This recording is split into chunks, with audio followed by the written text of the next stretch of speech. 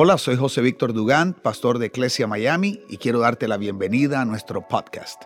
Gracias por conectarte con nosotros en este día y espero que salgas inspirado y motivado por Dios. Disfruta el mensaje. Hemos preparado cosas muy lindas para cada uno de ustedes en este tiempo que creemos que es esencial, fundamental que estemos bien enfocados en todo lo que está pasando y podamos recibir una palabra de fe y de esperanza que nos ayude no a sobrevivir porque no somos sobrevivientes, que nos ayude a salir vencedores y victoriosos del otro lado de esta crisis que está afectando al mundo entero. Así que estoy feliz de estar aquí con ustedes. Quiero invitarte a que llames a las personas de tu familia. Si quieres, invita a vecinos para que también se reúnan aquí contigo, pues a aprender y a escuchar las cositas tan chéveres que Dios nos quiere enseñar en este tiempo. Vamos a estar haciendo esto todos los domingos a las 10 y a las 12, igual que nuestras experiencias cuando estamos en el auditorio principal de Iglesia Miami. Y luego esto va a quedar pues posteado en YouTube, así que va a ser tremendo porque vas a poder repetirlo, vas a poder tomar notas y vas a poder también enviárselo a personas que a lo mejor tú piensas que necesitan escuchar esto que vamos a estar hablando en este momento. Y bueno, quiero comenzar trayendo un pasaje tremendo que es el que Dios ha estado usando para hablar a mi corazón en este tiempo. Está en Juan 14, 27 y este es Jesús hablándote a ti y dice así: les dejo un regalo. Jesús te está dejando un regalo. Paz en la mente y en el corazón. Y la paz que yo doy es un regalo que el mundo no puede dar, así que no se angustien ni tengan miedo.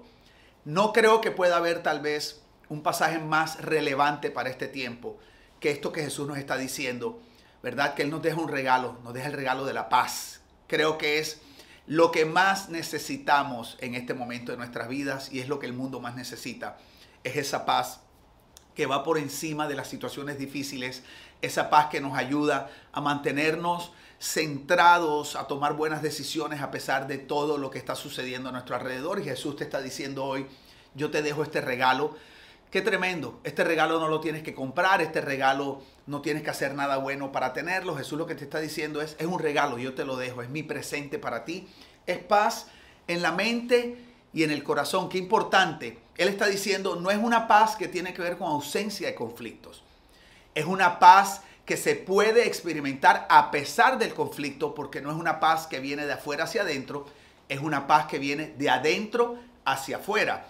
Y luego dice que es una paz que el mundo no puede dar. Jesús te está diciendo y nos está diciendo, esta paz que yo les vengo a dar, no la consigues en otro lado. Yo soy la única fuente donde tú puedes conseguir esta paz que tanto tú necesitas. Y luego termina diciendo, no se angustien ni tengan miedo. Y yo quiero comenzar hoy diciéndote que tú no tienes por qué vivir en angustia en este tiempo. No tienes por qué vivir presa o preso del temor en este tiempo, porque hay algo que va por encima de la angustia y por encima del temor, y es la paz que solo Jesús te puede dar. Así que yo quisiera comenzar diciendo eso. Jesús te dejó una paz, tú no tienes que vivir prisionero o cautivo de la angustia y del miedo. Ahora, es fundamental entender que para disfrutar esta paz que Jesús nos dejó, necesitamos tener la perspectiva correcta. Y bueno, y lo bueno de estas tres enseñanzas que vamos a estar dando estos fines de semana es que yo hice un acróstico y lo vamos a ir aprendiendo a medida que lo vayamos viendo. Y el acróstico tiene que ver con la palabra paz. Y la palabra paz, la primera letra, la palabra P, es P de perspectiva. Y lo quise hacer así para que no se te olvide. Jesús te dejó una paz que va por encima de las circunstancias del mundo, pero para disfrutar esa paz necesitas tener la perspectiva correcta. Y para eso quiero que me acompañes a Mateo capítulo 14, versículo 24, donde dice: mientras tanto, los discípulos se encontraban en problemas lejos de tierra firme. No sé si te suena eso como, tú sabes, familiar. Se encontraban en problemas. Yo diría que hoy todo el mundo se siente que está en problemas. Dice lejos de tierra firme. A mí eso me habla como lejos de estar en tierra sólida. La tierra firme, al que ha estado en algún barco y de pronto lo ha atrapado una tormenta, no hay nada que uno desearía más en ese momento que llegar a un lugar donde tú puedes pisar, poner tus pies y sentir que no se están moviendo las cosas. Y los discípulos se encontraban en el mar, comenzó una tormenta y justo comenzó cuando estaban lejos de tierra firme. no estaban en un lugar seguro. Dice, ya que se había levantado un fuerte viento y luchaban contra grandes olas. A eso de las 3 de la madrugada, Jesús se acercó a ellos caminando sobre el agua. Cuando los discípulos lo vieron caminar sobre el agua, quedaron aterrados, llenos de miedo, clamaron, es un fantasma. Pero Jesús les habló de inmediato, no tengan miedo, dijo, tengan ánimo, yo estoy aquí. Entonces Pedro lo llamó, Señor, si realmente eres tú, ordéname que vaya hacia ti caminando sobre el agua. Sí, ven, dijo Jesús. Entonces Pedro se bajó por el costado de la barca y caminó sobre el agua hacia Jesús. Pero cuando vio el fuerte viento y las olas, se aterrorizó y comenzó a hundirse. Varias cositas que quiero llamarles la atención con respecto a este pasaje de la Escritura. Primero, quiero que noten que estaban en medio de una fuerte tormenta, estaban lejos de tierra firme, o sea, un momento difícil, no se sentían seguros. Pero lo segundo es que estaban llenos de miedo. Y quiero que noten que Jesús les dice, no tengan miedo, pero el consejo de Jesús no para ahí. Le dice, no tengan miedo, luego le dice, tengan ánimo. Y para mí esto es muy importante porque yo quiero decirte hoy que no solamente tú puedes no tener miedo durante este tiempo, sino tener ánimo, lo cual me parece una locura tremenda y así son las cosas que Dios hace. Cuando nosotros ponemos nuestra confianza en Dios, no solamente somos libres del miedo, sino que además de eso podemos estar animados en medio de la circunstancia difícil. Y luego Jesús le dice a Pedro, porque Pedro tenía ganas de caminar sobre las aguas, y eso es lo que algunos de nosotros necesitamos hacer en este tiempo. Vamos a tener que aprender a caminar tal vez en circunstancias o terrenos que no son tan sólidos y aprender a mantenernos en circunstancias que tal vez se mueven un poco, que tal vez no podemos dominar, no podemos controlar. Y Pedro le dice, Señor, yo quiero caminar sobre las aguas. Jesús lo llama y Pedro empieza a caminar sobre las aguas, pero quiero que noten que cuando Pedro empieza a caminar sobre las aguas sucede algo. Y es que en ese momento Pedro empieza a escuchar el batido de las olas, el sonido de las olas, el sonido de los vientos.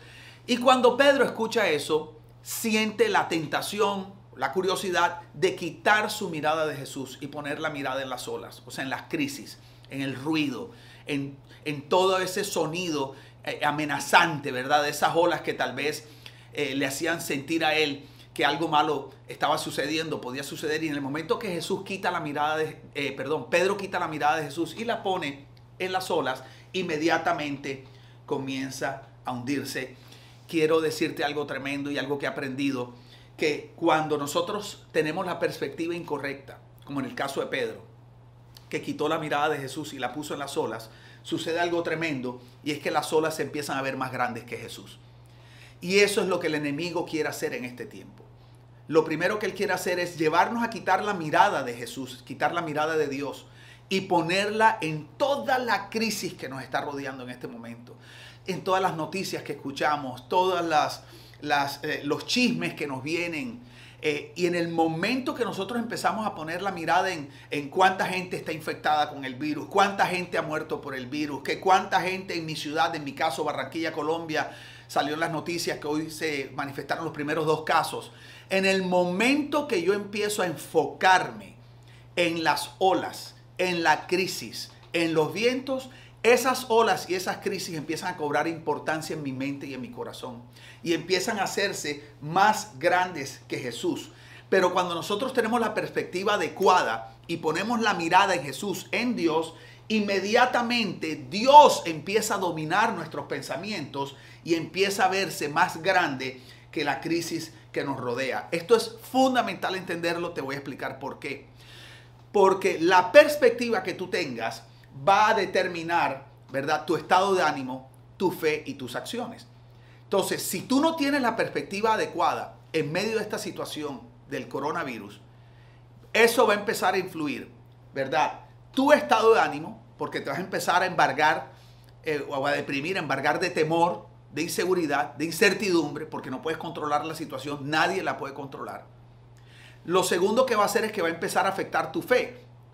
Y entonces vas a empezar a perder la esperanza de que vas a salir bien de esto y vas a empezar a venirte pensamientos. Y si mi mamá, que de pronto es una mujer ya de edad, se enferma, ella no va a aguantar, pero yo sí aguanto. ¿Y qué va a pasar? Si a mí me pasa algo, mis hijos se van a quedar solos.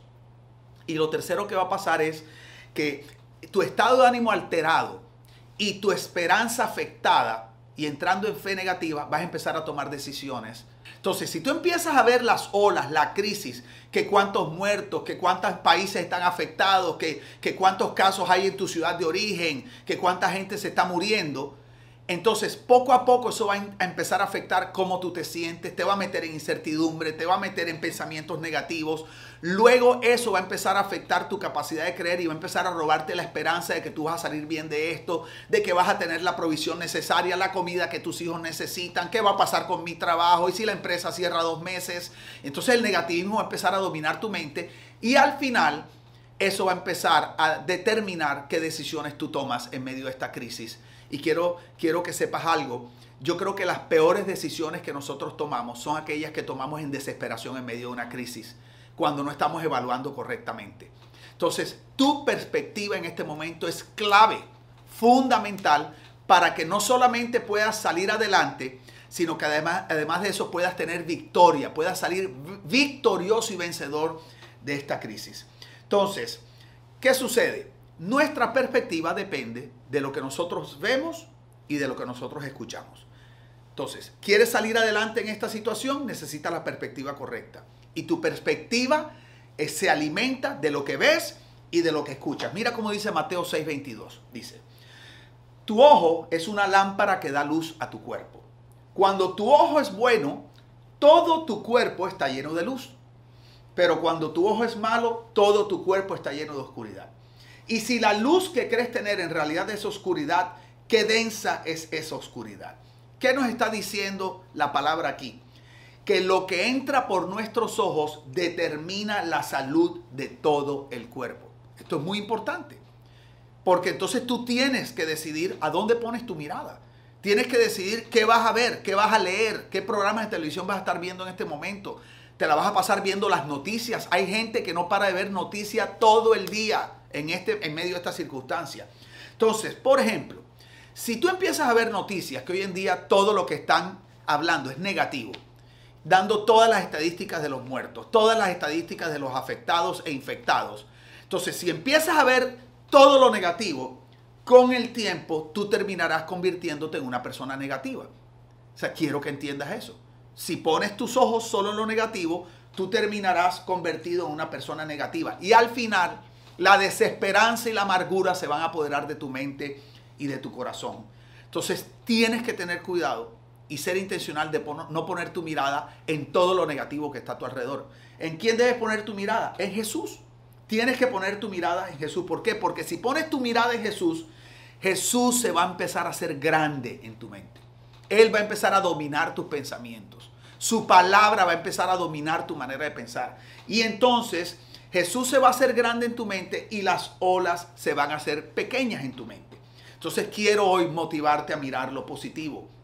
Mira lo positivo de esta situación. Por ejemplo, en mi caso, ¿qué es lo positivo? Voy a pasar más tiempo con mi esposa, voy a pasar más tiempo con mis hijos, voy a tener tiempo para escribir un libro que ya comencé a escribir y debido a tantas cosas que yo tengo que hacer, no había podido apartar el tiempo necesario para avanzar al ritmo que necesito. Lo voy a tener. Voy a tener tiempo para poder leer la palabra. Voy a tener tiempo para cosas que yo no podía tener el tiempo antes. Pero por sobre todas las cosas para pasar tiempo con mi familia. Entonces, sí hay cosas positivas. Lo que pasa es que como esto nos desajusta la rutina y esto nos saca de la manera como estamos acostumbrados a hacer las cosas, entonces nos incomoda y eso se suma a todo lo negativo que escuchamos y cuando vengamos a ver, estamos mirando lo que no es. Quiero sugerirte, quiero motivarte a mirar lo positivo. Mira lo positivo. Lo otro que quiero sugerirte es que mires a Jesús. Entonces, si vas a poner los ojos en algo, ponlos en Jesús. Mira cómo dice Hebreos 12:1. Por lo tanto, ya que estamos rodeados por una enorme multitud de testigos de la vida de fe, quitémonos todo peso que nos impida correr, especialmente el pecado que tan fácilmente nos hace tropezar, y corramos con perseverancia la carrera que Dios nos ha puesto por delante. Esto que estamos viviendo ahora es como una carrera de obstáculos. No está fácil. Todos los días se van a presentar desafíos nuevos. Pero mira lo que dice.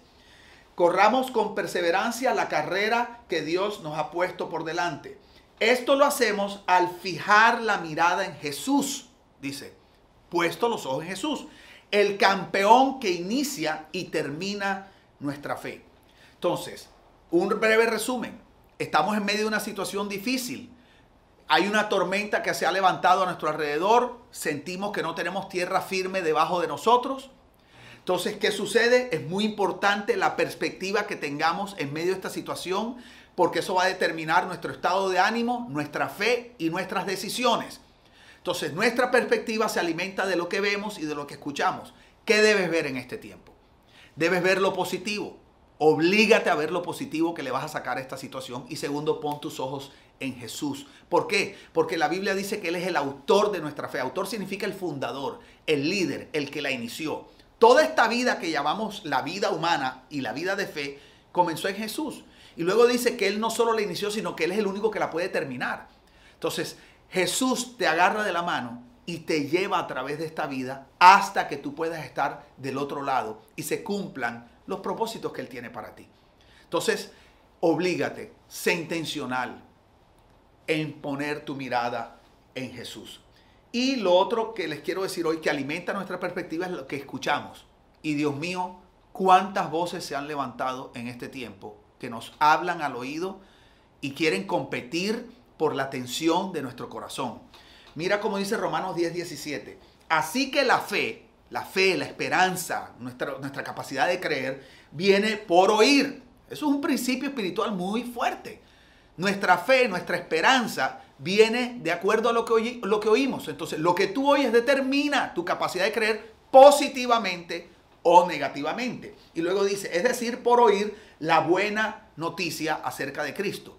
Ahora, no solo acerca de Cristo. Tu fe se alimenta de todas las noticias buenas o malas. Entonces, necesitas ser muy diligente en filtrar lo que vas a permitir que entre por tus oídos.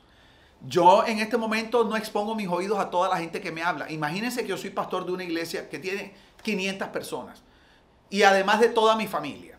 Y además de la gente que conozco, cuántas iglesias que yo pastoreo a sus pastores alrededor del mundo.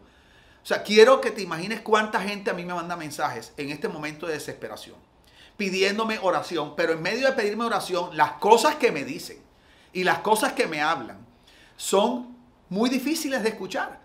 Entonces yo he tenido que obligarme a filtrar lo que entra por mis oídos, porque si yo dejo que entre todo lo que a mí me están diciendo, todo lo que dicen las noticias, todo lo que dice la televisión y todo lo que dice la radio, yo estaría enloquecido y no solamente estaría con una fe negativa en total desesperanza, sino que no tendría nada para darte a ti. Yo no tendría nada para darle a mi esposa y poder asegurar el corazón de mi esposa, para afirmar el corazón de mis hijos.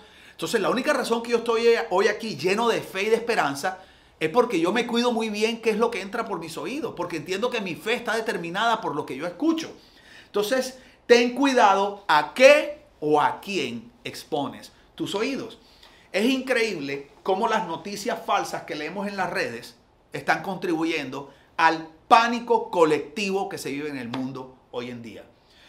Por alguna razón, los seres humanos tenemos una creencia incorrecta que entre más información tengamos, más en paz vamos a estar. Pero eso es totalmente falso. Es como si estuviéramos buscando ese pedacito de información que por fin nos va a hacer sentir que estamos seguros, que estamos a salvo. Entonces, en esa sed por buscar esa paz, ese anhelo por salir de la angustia y el desasosiego que tenemos, nos las pasamos metidos en redes consumiendo toda porquería que la gente nos está mandando. Y el 90% de las cosas que mandan, quiero que entiendas, no tienen fundamento, no son reales, son exageradas, son cosas inventadas por gente que no tiene autoridad para hablar de lo que están hablando. Entonces, que algunos te dicen, no, que el virus muere en el calor. Otros no, que el virus en el calor, mejor dicho, hace fiesta. No, que el frío que a tantos grados. Gente que no sabe la diferencia entre Fahrenheit y Celsius nos anda diciendo que el virus se muere a tantos grados, que el virus sobrevive o thrives, o sea, tiene éxito en tantos grados. Escúchame, por favor, necesitas dejar de estar dándole autoridad a gente y a información que no tiene autoridad. Tienes que tener mucho cuidado cuáles son las fuentes que tú estás buscando para poder informarte y sobre todo informarle a otros. Entonces, tú quieres tener la perspectiva correcta, necesitas saber dónde pones tus ojos y qué escuchas. Pero para eso, escúchame, tienes que aprender a ir a la fuente correcta. No vayas a las fuentes que no son. No acudas a fuentes que no tienen autoridad. Necesitas ir a la fuente correcta desde el punto de vista natural. Por ejemplo, No sigas leyendo todo lo que te llega por Instagram y por Facebook. Mucha gente anda hoy reposteando y repitiendo con su boca y a través de las redes todo lo que les llega por Instagram, por Facebook, lo que ven en YouTube, lo que ven en noticias. Quiero sugerirte que vayas a fuentes confiables para buscar información. En el caso nuestro que vivimos en Estados Unidos, ve a la CDC, ¿verdad? La CDC, que es la organización en los Estados Unidos que maneja la información correcta y nos dice de verdad lo que está pasando. Mira las instituciones del gobierno que a mi manera de ver están manejando de una manera madura y una manera responsable toda esta crisis. Entonces, por favor, sé selectivo en quién o a quién le prestas tus oídos y tus ojos. Desde el punto de vista natural, vea las fuentes que tienen autoridad. Y desde el punto de vista espiritual, vea la palabra de Dios. ¿Qué otra fuente vas a buscar? ¿A dónde más vas a ir? Recuerda que Pedro le dijo a Jesús, Maestro, ¿a dónde voy a ir si solo tú tienes palabra de vida eterna? Y quiero leerte varios pasajes porque yo quería terminar la enseñanza de hoy llevando tu mente a la fuente correcta para que entonces tengas la perspectiva correcta y puedas sentirte seguro en medio de esta situación y puedas disfrutar la paz, el regalo de paz que Jesús te vino a dar. Entonces mira cómo dice Salmos, capítulo 1, versículo 1 en adelante. Dice, qué alegría para los que no siguen el consejo de los malos. Yo pudiera decir, qué alegría para los que no siguen el consejo de Instagram. Qué alegría para los que no andan creyendo todo lo que dice Facebook. Qué alegría aquellos que no siguen el consejo de sus amigos que no son médicos ni doctores, ni siquiera son veterinarios. Qué alegría para aquellos que no andan escuchando a personas que no tienen autoridad para hablar, ¿verdad? Dice, sino que se deleitan en la ley del Señor, meditando en ella día y noche. Son como árboles plantados a la orilla de un río que siempre dan fruto en su tiempo. Sus hojas nunca se marchitan y prosperan en todo lo que hacen. Entonces, yo quiero motivarte, a ti que me estás escuchando, a que en vez de ir a buscar tu paz en Instagram, en Facebook y en las noticias, busca a Dios y lee su palabra. Este es el momento donde es más crítico que tú vayas a la fuente correcta de paz. Y ese regalo te lo dejó Jesús. Él es el autor y el consumador de tu fe. Y Él, y es su palabra, el único que puede brindarte esa paz. Dice aquí que serás como un árbol plantado junto a un río. O sea, un árbol que está bien alimentado en sus raíces, con los nutrientes correctos, que recibe el agua necesaria. Y dice que sus hojas nunca se marchitan y prosperan en todo lo que hacen. Quiero decirte algo. No importa cuán profunda, cuán fuerte sea esta crisis, tus hojas no se van a marchitar. Tú vas a prosperar. Dios tiene la capacidad de hacerte prosperar aún en medio de las crisis más fuertes. Entonces, entendiendo que no hay nada más poderoso, no hay nada más saludable y no hay nada más inteligente, no hay nada que tenga más sentido común que ir a la palabra de Dios, yo quiero leerte varios pasajes de la palabra de Dios que yo escogí para poderte leer hoy. Deuteronomio 3:22. No tengas miedo, porque el Señor tu Dios peleará por ti. No tengas miedo porque el Señor tu Dios peleará por ti. Salmo 23:1. El Señor es mi pastor, nada me faltará. En lugares de verdes pastos me hace descansar. Junto a aguas de reposo me conduce. Él restaurará mi alma. Me guía por senderos de justicia por amor de su nombre. Escucha esto. Aunque pase por el valle de sombra de muerte, no temeré mal alguno, porque tú estás conmigo. Tu vara y tu cayado me infunden aliento. Quiero que sepas, Dios está contigo en todo momento, en el momento más difícil de la crisis, cuando las noticias y las olas más arrecien tu vida, cuando sientas que la cosa está más dura, Dios está contigo. Salmo 27:1. El Señor es mi luz y mi salvación. Entonces, ¿por qué habría de temer? El Señor es mi fortaleza y me protege del peligro. Entonces, ¿por qué habría de temblar? Y Filipenses 4:19. Por eso, de sus riquezas maravillosas, mi Dios les dará, por medio de Jesucristo, todo lo que les haga falta. Pregunta, ¿tú crees que a mí no me vienen pensamientos de con qué voy a alimentar a mi familia? A mí me suben esos pensamientos también al corazón. Yo también siento a veces pensamientos de incertidumbre. Yo no puedo evitar esos pensamientos. lo que puedo evitar es que esos pensamientos echen raíz en mi mente y que yo empiece a concentrarme en ellos. Porque yo aprendí con mi esposa Jessie que preocuparse y meditar en la palabra es casi lo mismo. Lo que pasa es que, ¿qué es preocuparse? Es cuando te enfocas en un pensamiento negativo. ¿Qué es meditar en la palabra? Cuando te enfocas en lo que Dios dice.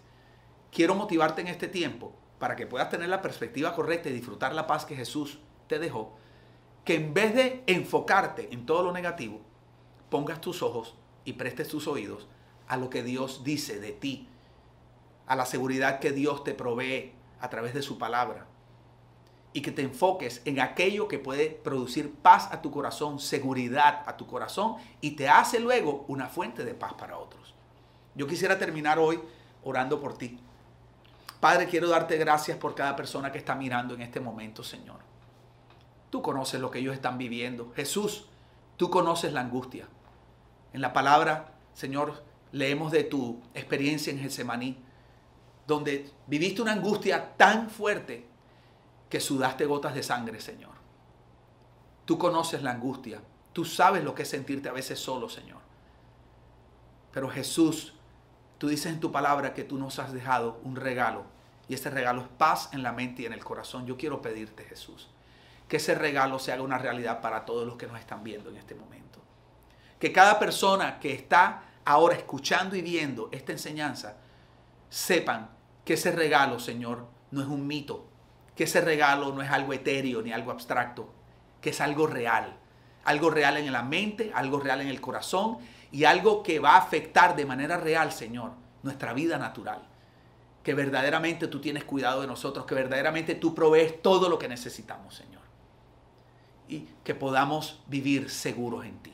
Y por último, quiero decirte que Dios te ama y que por eso envió a Jesús a esta tierra. Jesús vino a vivir la vida perfecta que tú y yo jamás podremos vivir. Jesús vino a ocupar tu lugar en una cruz y a recibir el castigo que tú merecías recibir. Y quiero que sepas que la Biblia enseña que cuando tú le abres tu corazón a Jesús y lo recibes como Salvador, eres hecho un hijo, una hija de Dios, recibes el regalo de la vida eterna. Y yo quisiera darte la oportunidad de poder vivir con Jesús dentro tuyo y caminar de ahora en adelante tu vida, especialmente este tiempo de crisis, con Jesús dirigiéndote en todo momento. Repite conmigo: Señor Jesús, te doy gracias por haber pagado el precio por mi salvación. Hoy te abro mi corazón y te recibo como mi Salvador y como el Señor de mi vida. Y te doy gracias porque ahora puedo decir confiadamente que soy un hijo de Dios. Amén y amén. Que Dios te bendiga.